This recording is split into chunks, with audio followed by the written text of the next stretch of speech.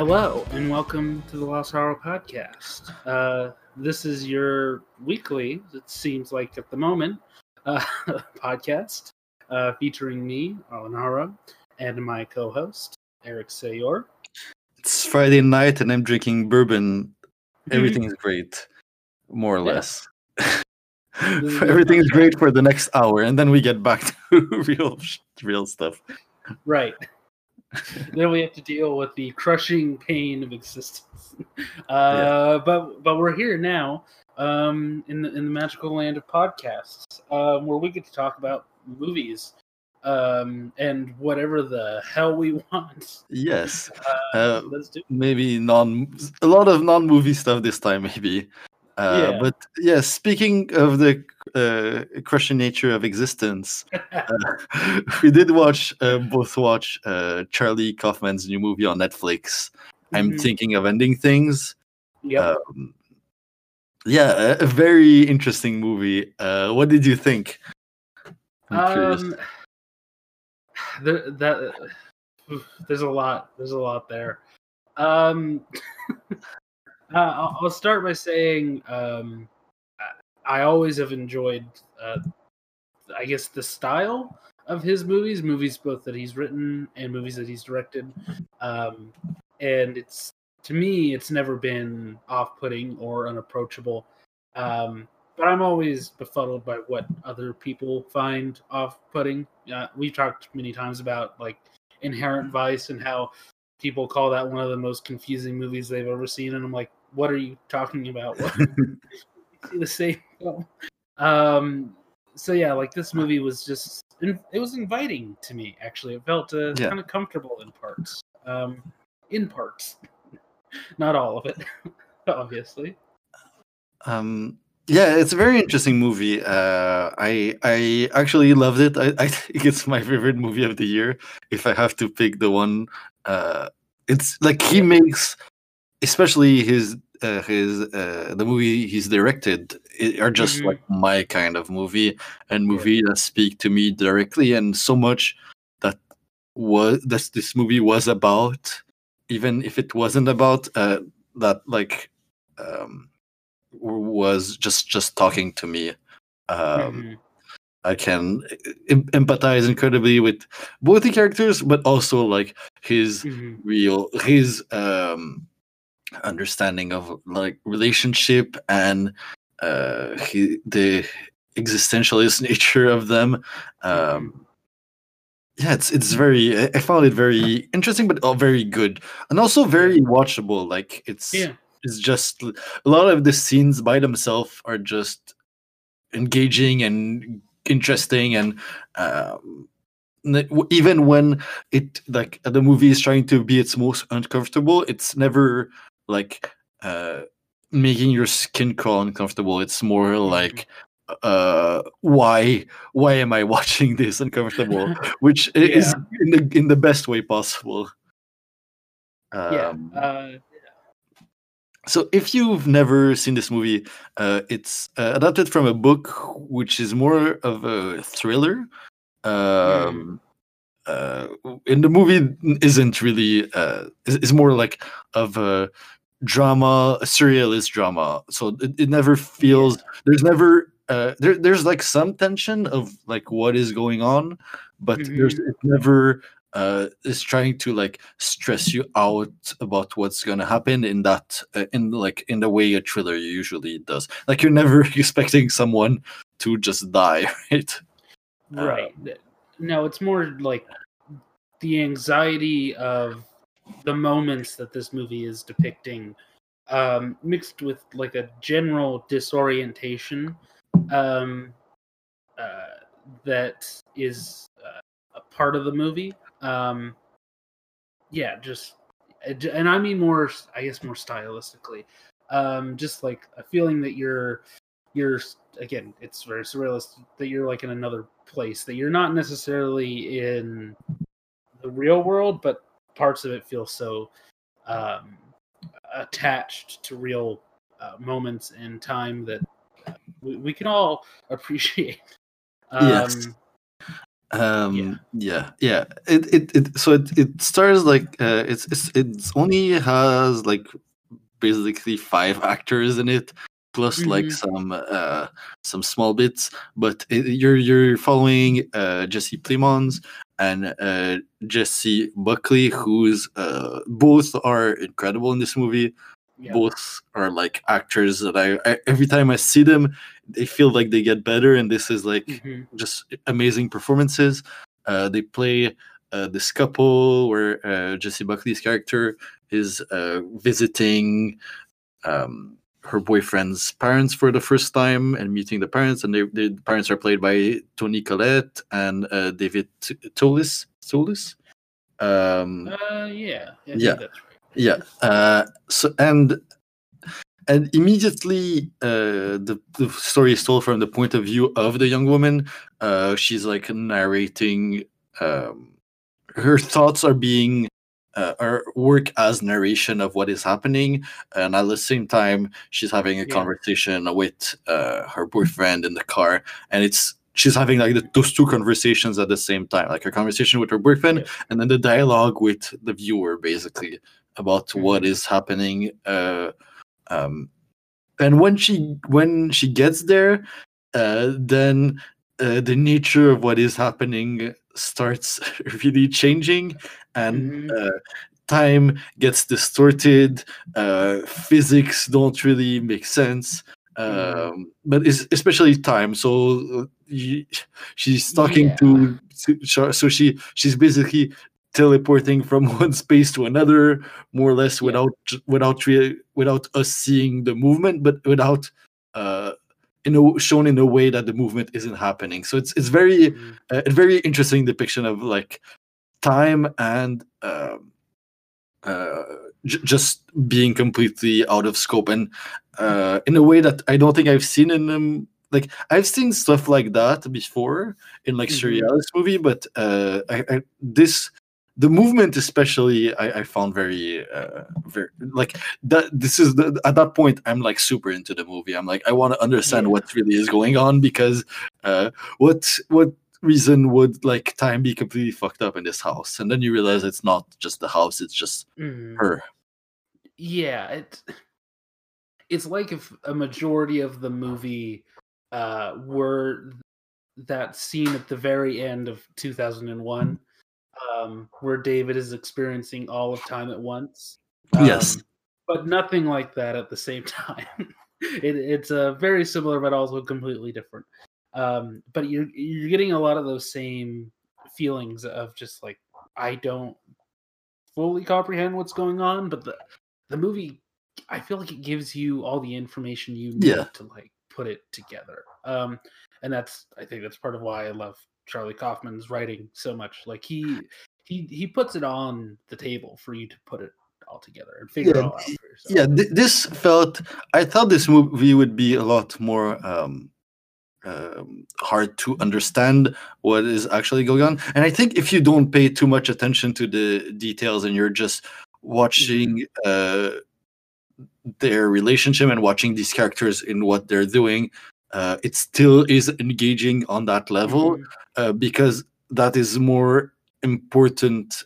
I feel like that the overall Yeah. overarching plot, because so we'll get into some spoilers, I think, because I don't think it's possible to talk Yeah. about this movie uh, without talking about like what's happening in it. I mean, I was gonna say this. Do you think we're not going to talk about the pig? Do you think we got to talk about the pig? At some point? Yeah. There's a lot of stuff where it's like, no, we need to talk about that. So, Yeah. so yeah, the other character I didn't mention is a janitor in a school, that whose life, not his whole life, but whose events in his life, him like basically being a janitor in a school, is you cut in between the scene of them to scenes of him. Um, until like the end of the movie, where he goes to his truck after finishing cleaning the school and then is greeted by a ghost pig, and that he follows around in the school, and that brings him to just like this is a moment where like physically like you had the perception of time that was uh not very different, and you have like Yeah. a big musical number as well that's like what am I the movie like really shifts at the end. But Mhm. yeah, this is the moment where like okay, I'm one, I understand what's going on, but two, also there's a ghost pig. It's really cool. Right. You're like, is he gonna lead him into the Black Lodge in a second here? Because it would make complete and total sense. Yes, yeah, It wouldn't be out of place in this movie. Yeah, like it's just very strange. Also, the man in question, he's a big fella. yeah. The janitor, he is naked, Oh yeah. being led by this pig. That's an important detail that we have to put in there. Um, uh, yeah, it's great. So, It's a fantastic way to end the movie. Is that how it ends? yes. Yeah. It ends then.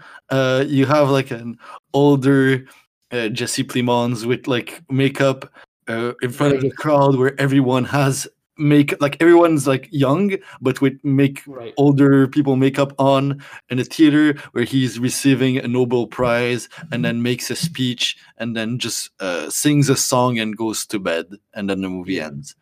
So maybe you got the what the movie was about, but what we said, and I'd be surprised. But like physically, the movie's about a man who's dying, who's at the end of his life, and whose Mhm. memory of and whose memory isn't other anymore, and he's mixing up events and he's mixing up people, and it's Mhm. Jesse Buckley plays basically the relationship of all the mix of like all this man's failed relationship, and throughout Mhm. the movie, like her name changes when she's Yeah. calling herself. Mhm. She says she has different jobs. She goes into like basically different personas. At what point she's Mhm. talking about being a film critic, and she quotes criticism for a film Yeah. for a Robert Altman movie, I think. No, the Yeah. Cassavetes movie, I think. Yes, Anyway, it's a Cassavetes, and yeah, it's a woman under the influence. Yes, yes. Now I remember. yes, and it's Um, I think it's Pauline Kael's yes, review. yeah, Just guessing based off of because the way she performs it, I think is very similar to how Pauline Kael talks. Just I was like, oh, that's Pauline Kael immediately. and earlier in the Um, movie, we see a book that's written by Pauline Kael. Actually, yes, so Kaufman gives gives like g- gives clues, and you can just like fill it out in your mind. yeah, So she's playing basically that mix of all these relationships. While mhm, his mind is kind of falling apart, and the reason why the perception of time and the characters and the surrealist nature of what is going on is because it's all in his mind. But mhm, this is what like the book is about more than what the movie is about. I think just reading right, more about it, like the book is kind of a thriller, and this is like the big reveal at the end.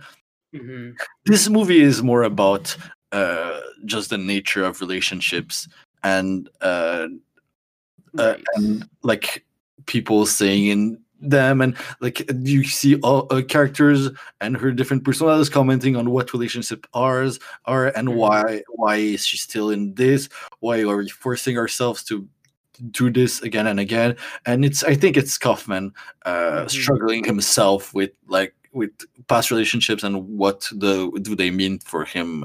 mhm, uh, I think that's how I interpreted it. For me, that's like yeah, the center of the movie is this. Like the story of the old man in his mind is more just a device to tell to show what he how he right. feels, I guess.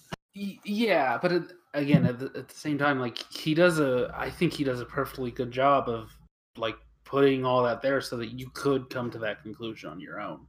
So yeah, Because I mean that wouldn't have been my conclusion because I didn't have a solid like oh well, that's what it is.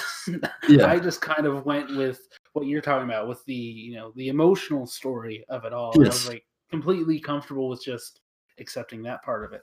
But that explanation for what's happening in quotes, that's completely there, and it's all very well put together. Yes. Yeah, but I think the performances are just, I think, the real focus of the movie, and that script, like you're saying, like it's how they play these characters, and it's more than just person to person relationships in that way. It's also like the way that your legacy plays into it, and your parents and how they affect who you are. That stuff is Yes. also heavy in the movie. And it's interesting that I think he does a fantastic job of balancing both things, and balancing what degree to which they have an effect on who you are as a person. And that's all there, while again that central point of what yeah, just of what relationships are about in general. Yes, relationships not being limited to just like Mhm. this type of relationship. You're right. We also get the relationship with his parents, and the very different. There's very different nature, the kind of caricatural nature, and it just all work in that way, and you can again you can feel the weight and what he's trying to say through like showing the difficult relationship he has with his the parents, the difficulty they have to connect, but also like the legacy of them and him. Like you said, it's really well done, both in terms of script and in terms of performance. You can feel like Jesse Plemons being like influenced by both his parents' performances, and the performances are incredible. I say, I agree. Jesse Plemons, especially, I think, is just an amazing actor.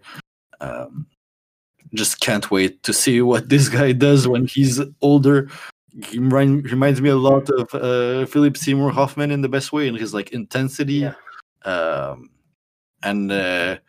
Jessie Buckley also. I hadn't seen her in much, but like this she's so good. They're just both so great. Like, and again, I think the small little details in this movie really sell it. Like the way that he reacts to his mother's nickname for him. Like, yes, that I feel like any any person who has had a nickname like that just sticks around long after its expiration date. I think we all know that feeling. But again, like that has a larger indication of who he is as a person, the way he reacts when he feels frustrated in the car. But that's again, that becomes like a larger exploration of him and how he reacts in relationships with people. It's all very just well done. And then Charlie Kaufman's, I think he's like a master of dream logic, I think.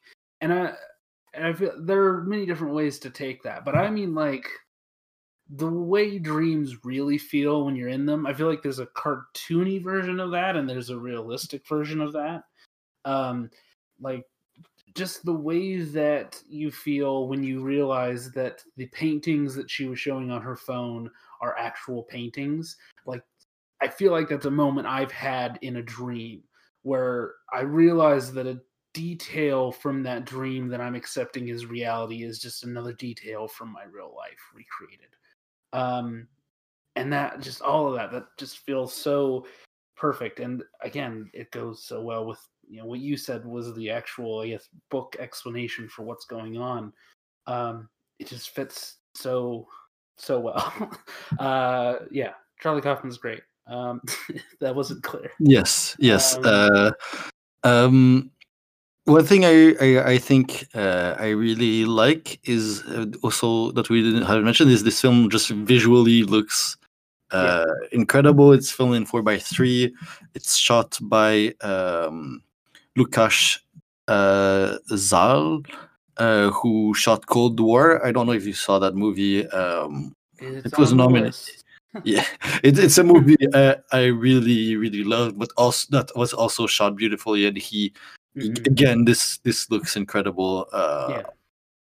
Uh, the 4:3 really works at just like Yeah. keeping you like centered, and also like kind of also works with the dreamlike nature of like what's happening. Yeah, and it's a movie that a large chunk of it is actually spent with them sitting in a car, but it's still extremely engaging. He really knows how to like shoot both of them and make Yeah. them seem like very easy to just pay attention to. Yeah, it's just very seamless in And those sequences.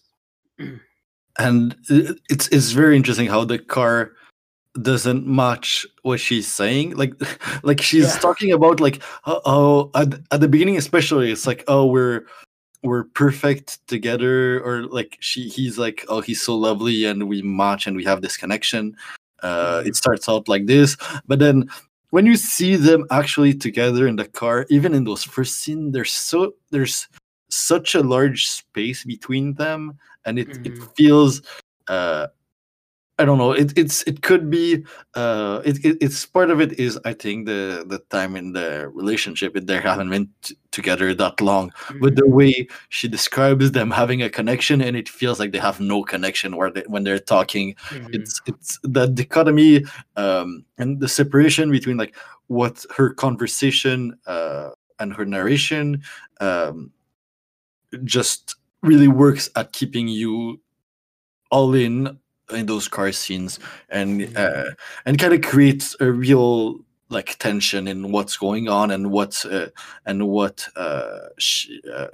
movie is telling you, like what she's telling you. Yeah, it's yeah, and it again, like it lets you know early that things are a little bit off because again, like I feel like it's fairly easy to recognize that what she's saying in no way matches what's going on, and there's a lot of that in the movie, of the movie telling you one thing through the voiceover and showing you something completely different. And I think it's all very well synchronized. And that, again, like that's another way in which I think Charlie Kaufman really good at handling good emotional storytelling, but also like I guess like technical stuff, like through technique also. Like he's good at both things, at like playing on that sort of on the easy grooves of your soul and like getting in there, but also like mathematically adding things up to like good story structure, and just he plays on all levels, and it's very easy to recognize early on in the movie. Just everything about their relationship and the way that it changes, yet it still feels consistent, is, I feel like that's very hard to do. And the way that their energies stay balanced, especially in those car rides, where there's that scene where they're driving back, where things take a lot of 180s in terms of who is like the person that you're paying attention to. From her doing the Pauline Kael lines to the moments where he sort of takes over. Again, it feels consistent, but it still has that dichotomous aspect to it. Yeah, agreed. I don't feel like I have much more to say. We really got into it. Yeah, it's really good. You should watch this movie if you haven't. It's like, yeah, I think it's my favorite movie of the year. I don't think anything comes close, but I mean, because of the nature of this year, it's definitely going to be in my top 10, I guess. Oh yeah, this year. Yeah. Also, I mean, this is a very much a me note. It was a nice little amuse-bouche leading up to Fargo. So many Fargo actors are in this, and soon to be Fargo actors. Yeah, it was a nice little refresher. Made me want to rewatch the Jesse Plemons season, the David Thewlis season. And I'm excited to see Jesse Buckley be, I think, the lead of the next season. So yeah, that'll be something. So yeah, I think that's all I really need to say. So you had some stuff that was like, okay, that you wanted to talk about. So do we want to do that, or do you want to go to some other? Yeah, let's go in complete opposite direction. So I haven't been watching many movies or television, but I'll get into stuff later. But the main thing I've been watching these days is sports. And we are into sports podcast. I won't get into things like just like hockey came back like a month or so ago, a month and a half. Or maybe like hockey came back mid-August, so like a month-ish ago.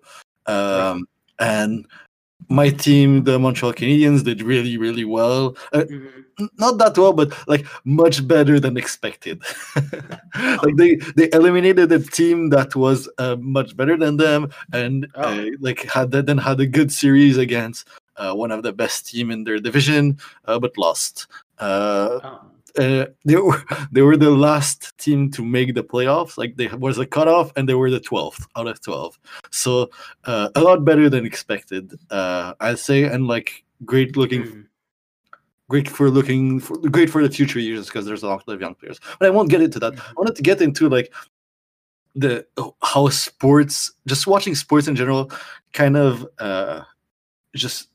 just following my team and being able to root for them and watching something that I had no critical analysis of, nothing. I was just like watching a thing and then rooting for it and like being happy or sad, giving emotion, but without any. And then the game is done and I do something else and that's it. And it felt, especially when they were winning, it felt really good. And even now, I'm still watching hockey. I'm watching some basketball, which I don't usually do. But it's so nice to have like something that feels normal, that I can put in the background, that I can choose a team to root for, that can just put me in a good mood or keeps me invested. And then I don't read that. I don't carry with me. It never feels like, sometimes like starting watching, I'm thinking of ending things. Just like, okay, I have to start this 2-hour and 15 minutes movie that I know is gonna just like keep me engaged, and I'll think about it for weeks after, which I've been doing.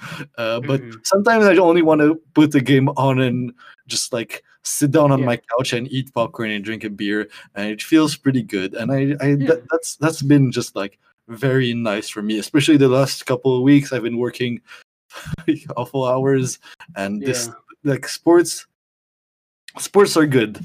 I won't get into like who's doing well and all that. Who cares? But just like finding a sport you like and just like sitting down and watching, especially now where nothing feels like normal. Like even there's no fans in the crowd and all that. I don't really care. Just watching people be good at something is just really nice, right? It's like the same appeal that like people being cooking shows can have, or anything to that extent. It's just like watching someone be just do something really well, but also at the same time the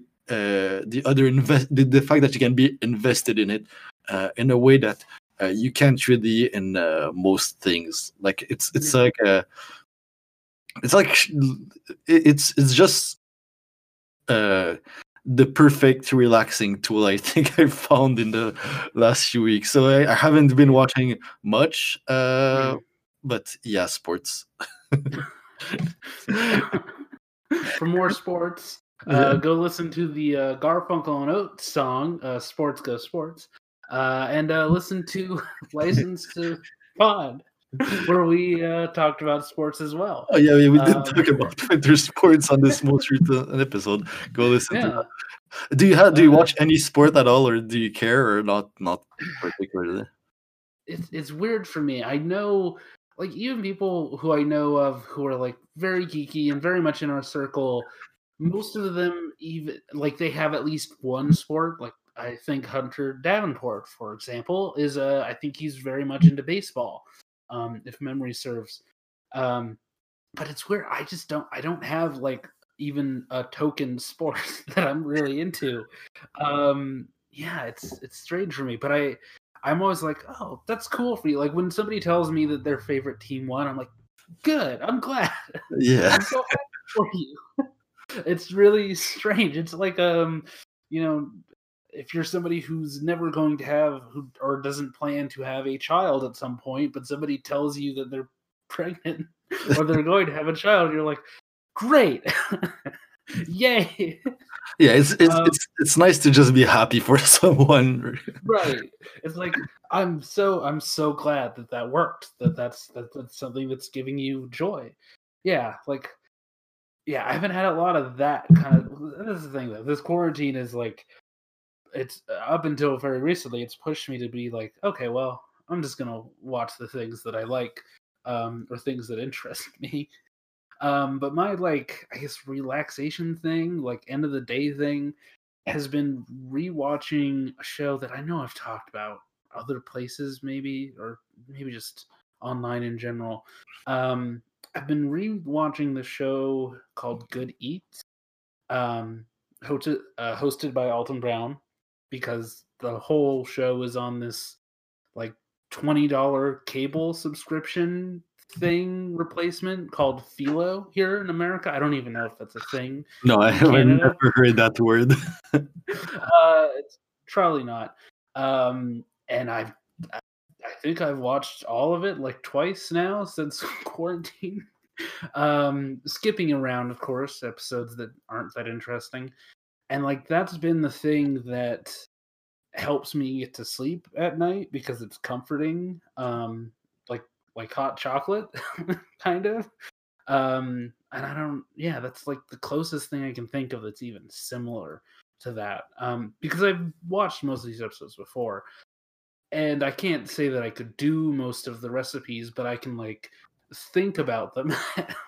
I can be like, oh, okay, yeah, that's how I would probably want to do that, or how I would think that you would do that. And it's just like, oh, awesome. He's making a lemon pie. I would never eat that key lime pie, but you know what? That looks good. That looks fine. I would love to make a meringue someday. A meringue sounds nice. We've gone very far off the rails, and I don't care. It's Friday. I'm drinking bourbon again. It's fine. Speaking of things that are off the rails, so I watched a movie from the Netherlands, a Dutch film, directed by a man named Dick Moss. A plus, A plus. Great name. And this movie, it goes by a couple different names, but the one on Shudder is Prey. And Prey is a movie about a giant CG lion that is loose in Amsterdam. And it's exactly the kind of movie that you think it is. But it's hyper violent. And this this lion messes some people up in fantastic ways. But it's just a lion doing what lions do. Eating Dutch people. As lions have been doing since the Dutch started their conquest of South Africa. It's a very fun movie that is currently on Shudder. There's a third act character who shows up who is a British man who rides like one of those motor wheelchairs, but it has like tank treads. And he's the lion expert that they bring in to help them hunt the lion. And he's fantastic. The whole movie suddenly changes to an English language movie the moment that he shows up, which was perfect. Because that was the exact moment where I was too drunk to watch a movie that was in Dutch. Uh, it was also after a scene where the lion makes it onto a bus. And I'll just let your head just fill in what happens there. Not good things. I haven't watched this movie, but I feel like a bus of people could beat a lion if they had you to. would be surprised.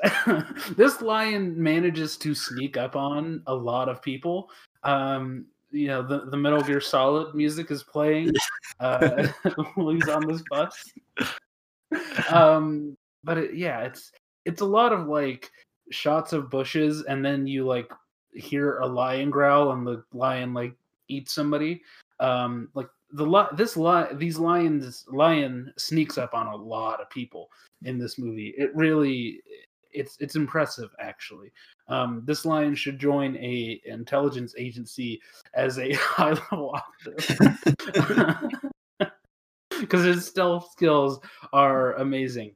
It's just a very fun movie, great for a drunken night of watching horror movies. Immediately after, no, actually, it wasn't a Phantom Zone that I recorded last weekend. That I remember being much longer than it was, but it was a good time, and I do recommend it. I watched it fully expecting to be like, all right, well, that was what the poster suggested, but it's actually pretty fun, and I wouldn't say that it's a bad movie. It's a lot of like the tropes, I guess, that you expect from a giant animal movie, but a lot of the leads are pretty good. The lead zoologist expert character, she's interesting, and it made me curious to try out other movies that some of these actors have been in. Because a lot of it's really well done. And now also the director of this is also the producer, the writer, and the composer. And the score is pretty solid. I haven't looked up Dick Moss, but I would imagine he started in music because it's as good of a score as I've heard in a recent movie in a while. So check that out. Prey, if that has any interest in it for anybody. So I'm looking at his history of directing, and then it includes Adventures of Young Indiana Jones thing. A bunch of weird stuff for over a long period of time, over like. Oh wow! Okay, so this is an older director than I thought he was. Yeah, like 88 movie he directed. Yeah, no, it's he's very prolific. Interesting. Yeah. He just released a documentary called The Dick Moss Method, which very good name. Oh, there's a documentary on him. Oh, well, yeah. I need to watch that now. The man behind the Dutch on IMDb is perfect. Oh God. I'm gonna put that in our Discord. Anyway, this is I don't know if you have a transition from that, but I do expect a comparison. Sorry, I'm not seeing this picture. I do expect a comparison between this movie and the movie where what's her name fights a lion.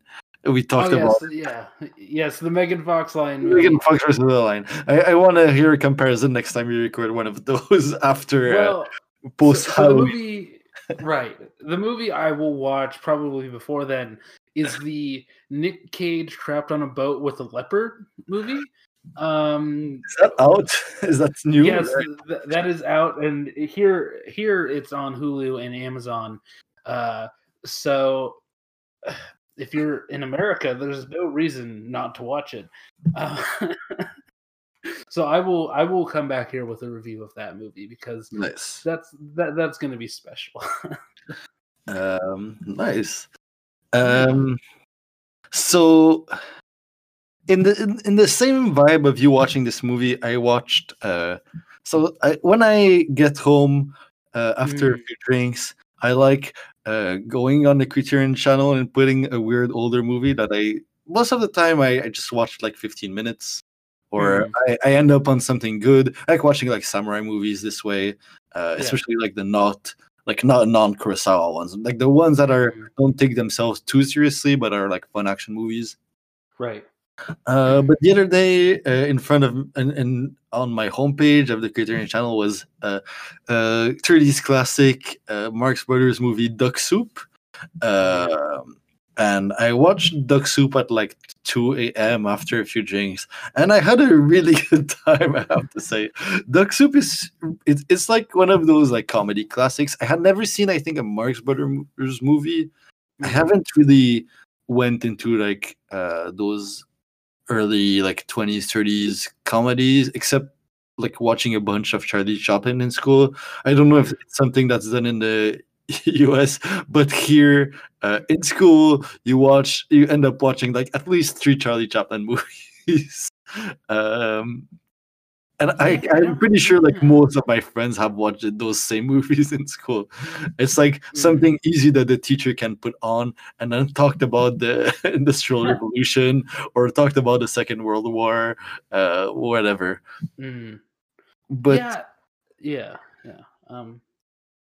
so yeah, It, this was pretty good, yeah. funny, not laugh out loud funny. Mhm. Maybe I laughed more than I would have without the drinks, but but still a pretty good time. It's just Yeah. like kind of still feels a funny, smart criticism of like power and like Yeah. early 30s politics in Europe. Made by Americans, it's pretty good. It's like just like Yeah. very watchable, and Marx Brothers himself in it are just some Mhm. fun physical gags. But I think a Yeah. lot of the most fun stuff is just the relationship and like him, the main character saying just the dumbest things. Mhm. Yeah. Yeah. I guess I watched this movie at some point. I don't remember this. I know why I watched it. It was in preparation for listening to a I can't remember the name of the podcast. Amy Nicholson's most recent film podcast with I can't remember the other Paul Yeah, Scheer's name. Paul it's Scheer. the podcast where they do like the AFI 100 movies, right? Yes, yes. This is back when I was still listening to that show like religiously almost. Yeah. I think that's why I was watching this. And I'm looking at my review. I think it was just that it's the kind of movie where um, when I was like 9, it would have been my favorite thing on earth. Like it's something that I would still be talking about now. A lot of it just felt like, all right, yeah, okay. And I think it's just my brain as sort of a comedy fan. I'm like, okay, I know this bit. The punchline's gonna come here. So I think I was just watching it a little bit too technically, and that's the problem I had just watching any Marx Brothers stuff that I tried out. But I'm very happy that you had a good time with it. I feel like you watched it the right way, Yeah. And and I did also, not. yeah. Yeah, I feel like if I had watched it at the same time, like I have this, I could have had the same attachment I do for this than I do for those Charlie Chaplin movies that I Mhm. just like really like because I watched The Great Dictator like 4 or 5 times in my Mhm. younger years, and it's like it's something my parents I think put on, and I didn't. I watched it at school, and then it's just like it just becomes a one of my favorite movies when you're a child, and Mhm. um, it's crazy. And I grew up on like some older comedies, Mhm. especially French comedy, like Chaplin movies, yes, but a Right. lot of the French comedies of like the 70s that Mhm. are super inspired by this. Like they feel like Right. just a more modern version of this kind of movie, this kind of Mhm. jokes, like talk fast, this kind of physical humor, a bit dumb, but not Mhm. like completely just like dumb and dumber dumb. Mhm. Yeah, so I grew up on like Louis de Funès movies. I watched a few when I Right. was younger, so this felt like in that vein. So it was easy to just like Yeah. it was very watchable. I could have watched this. I think there's two moments where I can watch a movie like this. It's after a few drinks or the next day in the morning when I don't want to think a lot. That's fair. And Yeah. this one was at the end of the night, and Yeah. it was pretty great. I'd recommend it. It's like a fun thing to watch. It's like an hour long, and it's just Mhm. jokes. Yeah. Yeah, I second that. I will probably just sit down and watch a bunch of Marx Brothers stuff next time I have a chance. And then on Chaplin, I haven't watched a lot of Chaplin, but what I have seen, I very much enjoyed. I've watched a lot of shorts. He was somebody that I was shown in my like high school film production class when we were talking about silent movies and like the production side of those movies. Um, and so yeah, he was a big part of the education in that field, and him and I think Buster Keaton Yeah.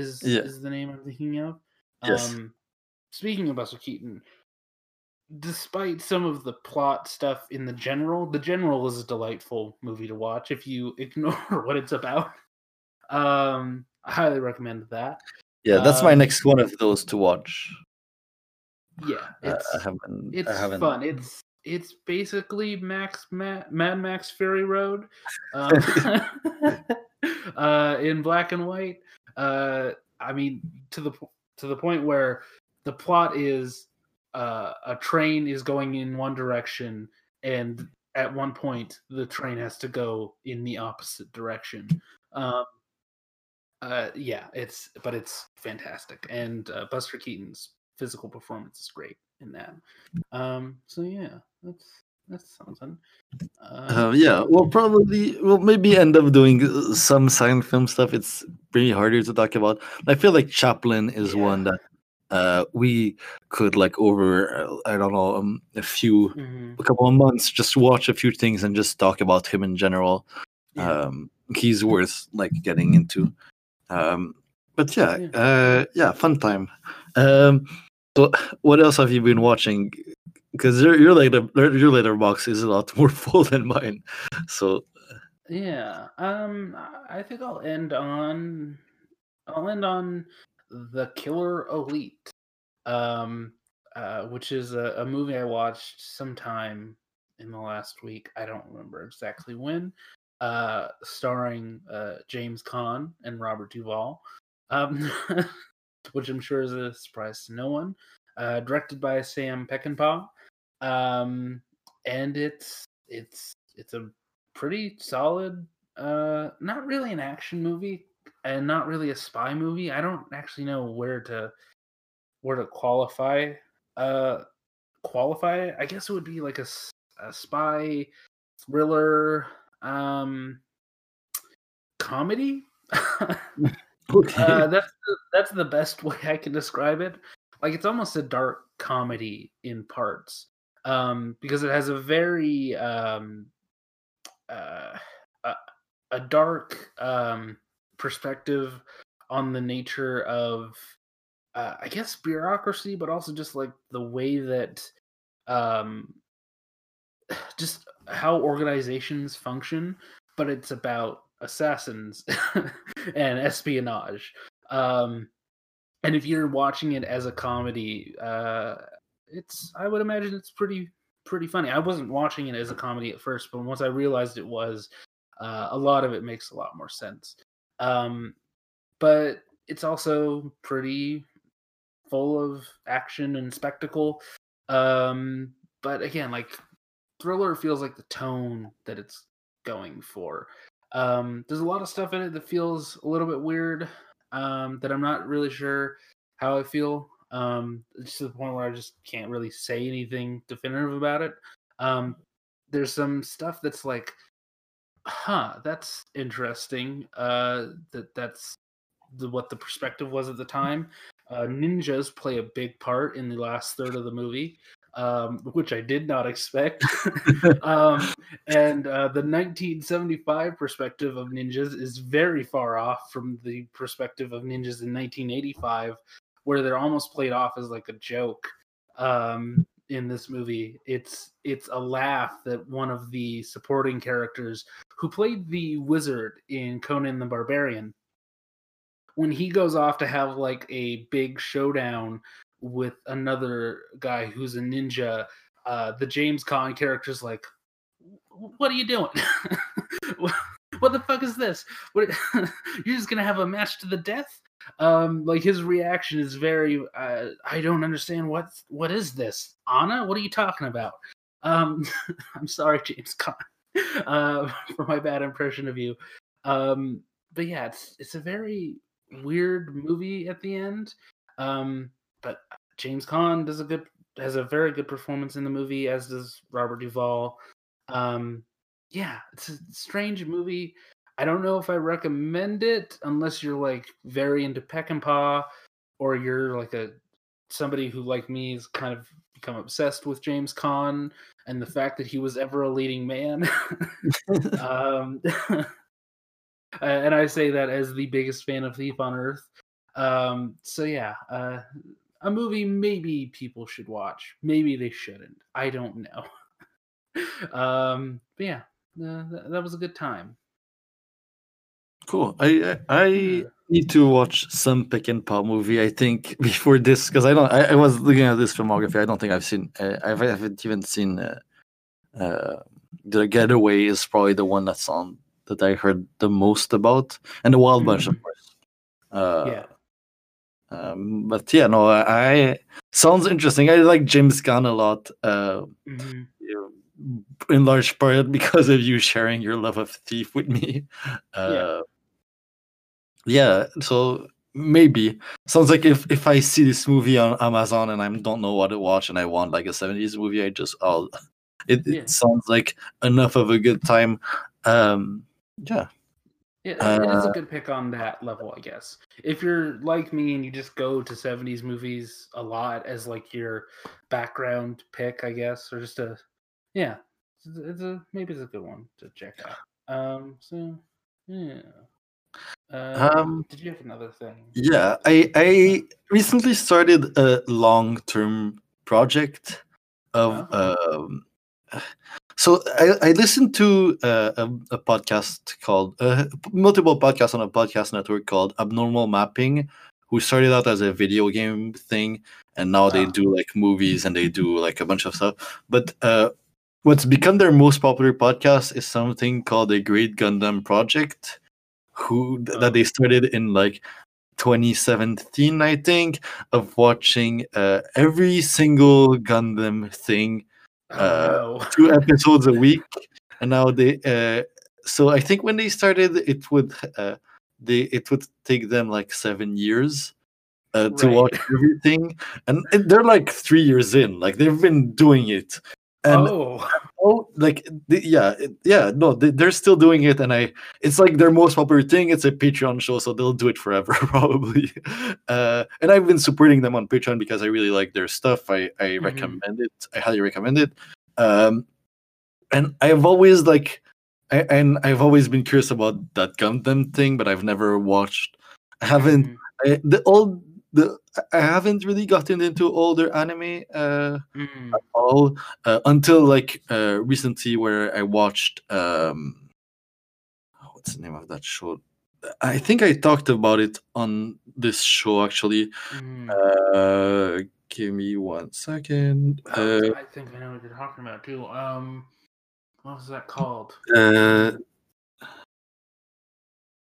Okay, Dirty Pair. Yeah, Dirty Pair, which is like an 80s show that's like basically the ancestor of Cowboy Bebop. It's like more comedy Cowboy Bebop. Very, very, very good show. High like action comedy at its best in anime. So I decided. So I've been watching Gundam. I'm like 12 episodes in now of the first Gundam show, the 79 show, and one is pretty good.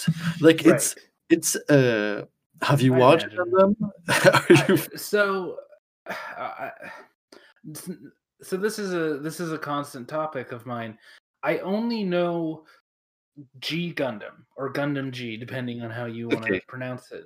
which has nothing to do with the rest of Gundam. It's completely removed from G. And this is where the After Dark episode, "God Damn It, Japan" comes from. Which the cover is a giant space station, which is a cactus and a sombrero. Okay. Because God damn it, Japan. Yeah, that's my only exposure, which is just this like weird Dragon Ball Z tournament thing version of Gundam where they just remove all like the story of it all. It's a completely different thing. Gundams are like everywhere. Every country has a Gundam. There's a Dutch Gundam who is a windmill. Okay, it's not the same show I'm watching at all. No, it's completely different.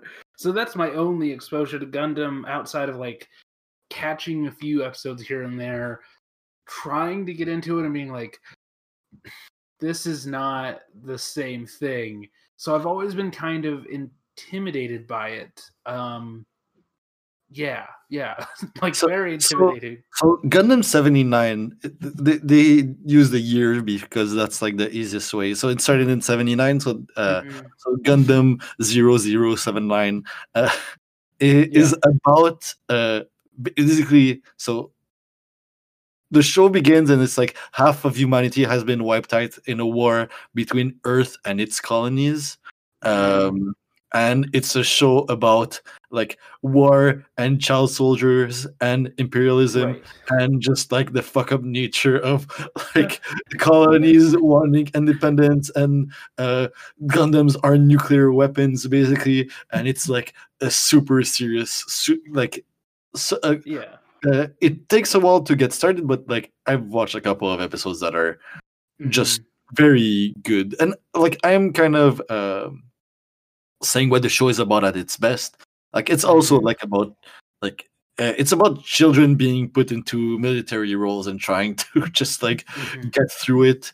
But it's pretty good, and I'm in, and I've been like listening to the podcast, like listening to the podcast.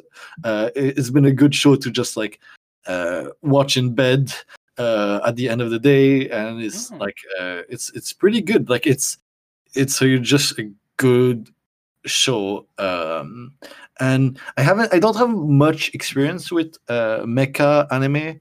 I did watch Eva last year when it came out on Netflix, and Eva is I don't know, great sometimes, but I don't think holds up overall. And End of Eva is like one of the worst movies I've ever seen. Yeah, I don't know how much you agree about that on me. So, but it's so interesting to go back to what feels like the roots and see like how like what Gundam and giant robots actually represent in this show that feels incredibly relevant even today. The more I'm getting into it, the more it feels like it talks about just universal themes of imperialism, especially. Yeah.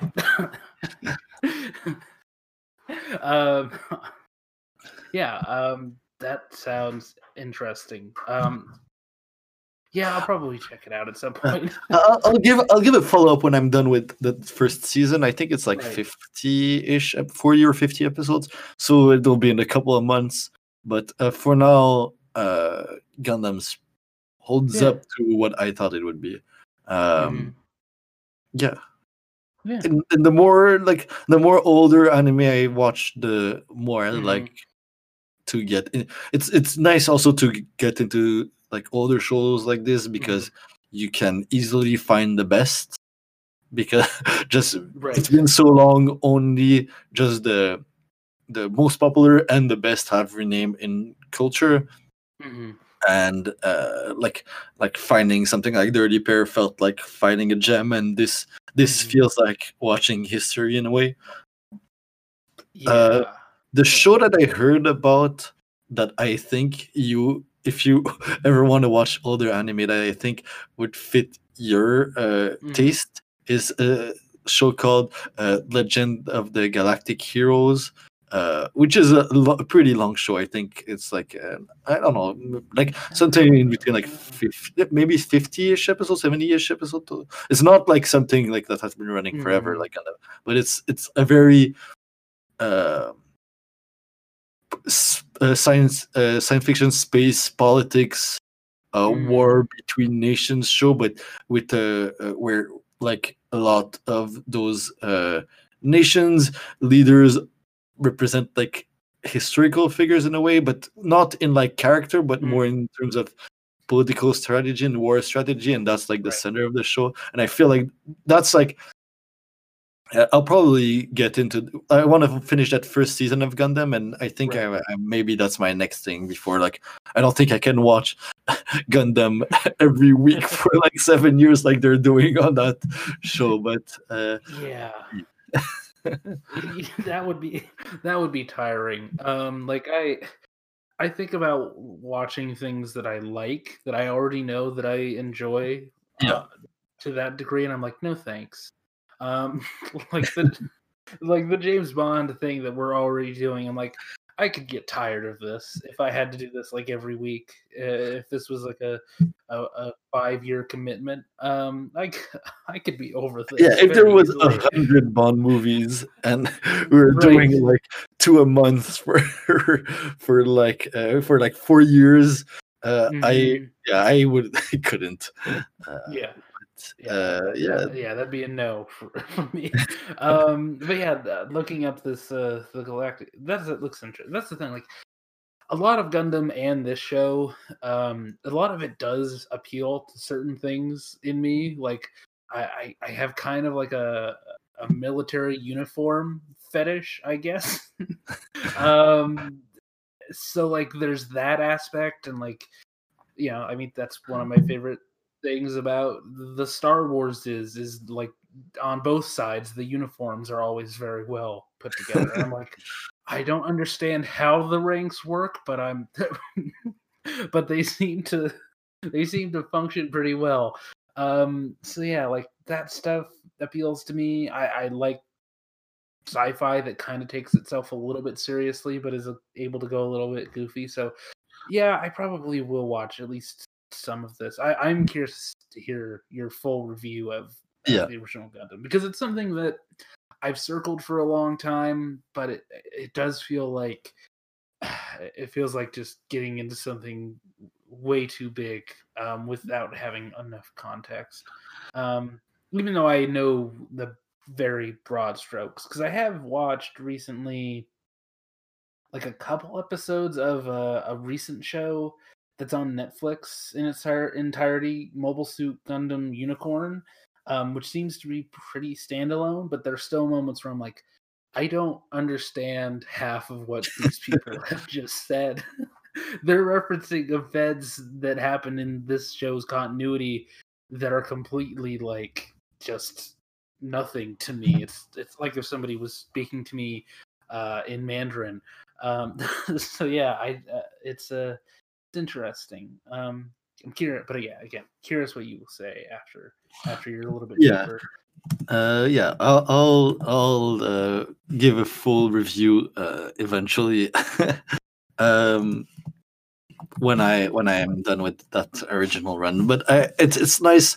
I think I've been looking for like a project of anime or something, just like a project that's like easy to watch and I don't feel bad, because when I'm the kind of person that feels bad when I'm not watching something on my TV. When I'm watching on a laptop or a tablet, especially when it's like movies, I can't not watch on a TV. But yeah, an old anime where like it's probably going to look worse on a bigger screen. It feels like the right way to watch that. So anime has been like the thing I can watch like in bed before going. Instead, nice where I don't want to read a book. So yeah, this feels like the right show now. And having a podcast, I really like talking about it after a couple of episodes is also pretty good motivation. Mhm. Yeah, that helps. That goes a long way. Licensed pod everywhere everywhere podcasts are found. Yeah. I think I'm ready to wrap up. If you're ready to, ready to Yeah, I'm ready. Thank you for listening. You can write us an email on what you think about Gundam at podcast@gmail.com, or you can tweet at me at easier if you have 80s and 70s anime recommendation. right. Speaking of uniforms, you can do your plugs, but I'm gonna add an image to the chat about the main antagonist in that first show, and I think you're gonna like it. Oh my. I can't even describe the things. Wow, that is So yeah, you can just Google Char Gundam, Char, and you can see what Erlin is looking at now. And there Char are is so many things is going a on. very good character, a very good antagonist. Yeah, that's great. Just to add to the email request, those who have seen G Gundam or those who haven't seen G Gundam, tell us your favorite racist G Gundam Gundam, because there are a lot of those. The Greek Gundam is Zeus riding a horse or riding Pegasus. It's fantastic. It's really fantastic. So Oh my tell us god! your favorite. Yeah, G Gundam, uh, perfect apex of Japanese racism. So yeah, go do that. And if you're not a listener of the Phantom Zone, go check that out. New episode should be up pretty soon. We're definitely going to be doing a new show, so that might be out around the same time that this is up. Also, I am going to be on Movie Dumpster again. And this time, my audio will not sound like it's being recorded from inside of a dumpster. So don't listen to that first episode that I did, and just listen to this new one when it comes out. So yeah, check that out. Let me know what you think of that episode, which is going to be something, because for those that do pay attention to that show, Joe Lascola challenged me to a sparring match over the television series Teen Wolf. And those who know me know I will not back down. Yeah, that's that's my plugs, and I think we're out of here. Goodbye. Bye. It's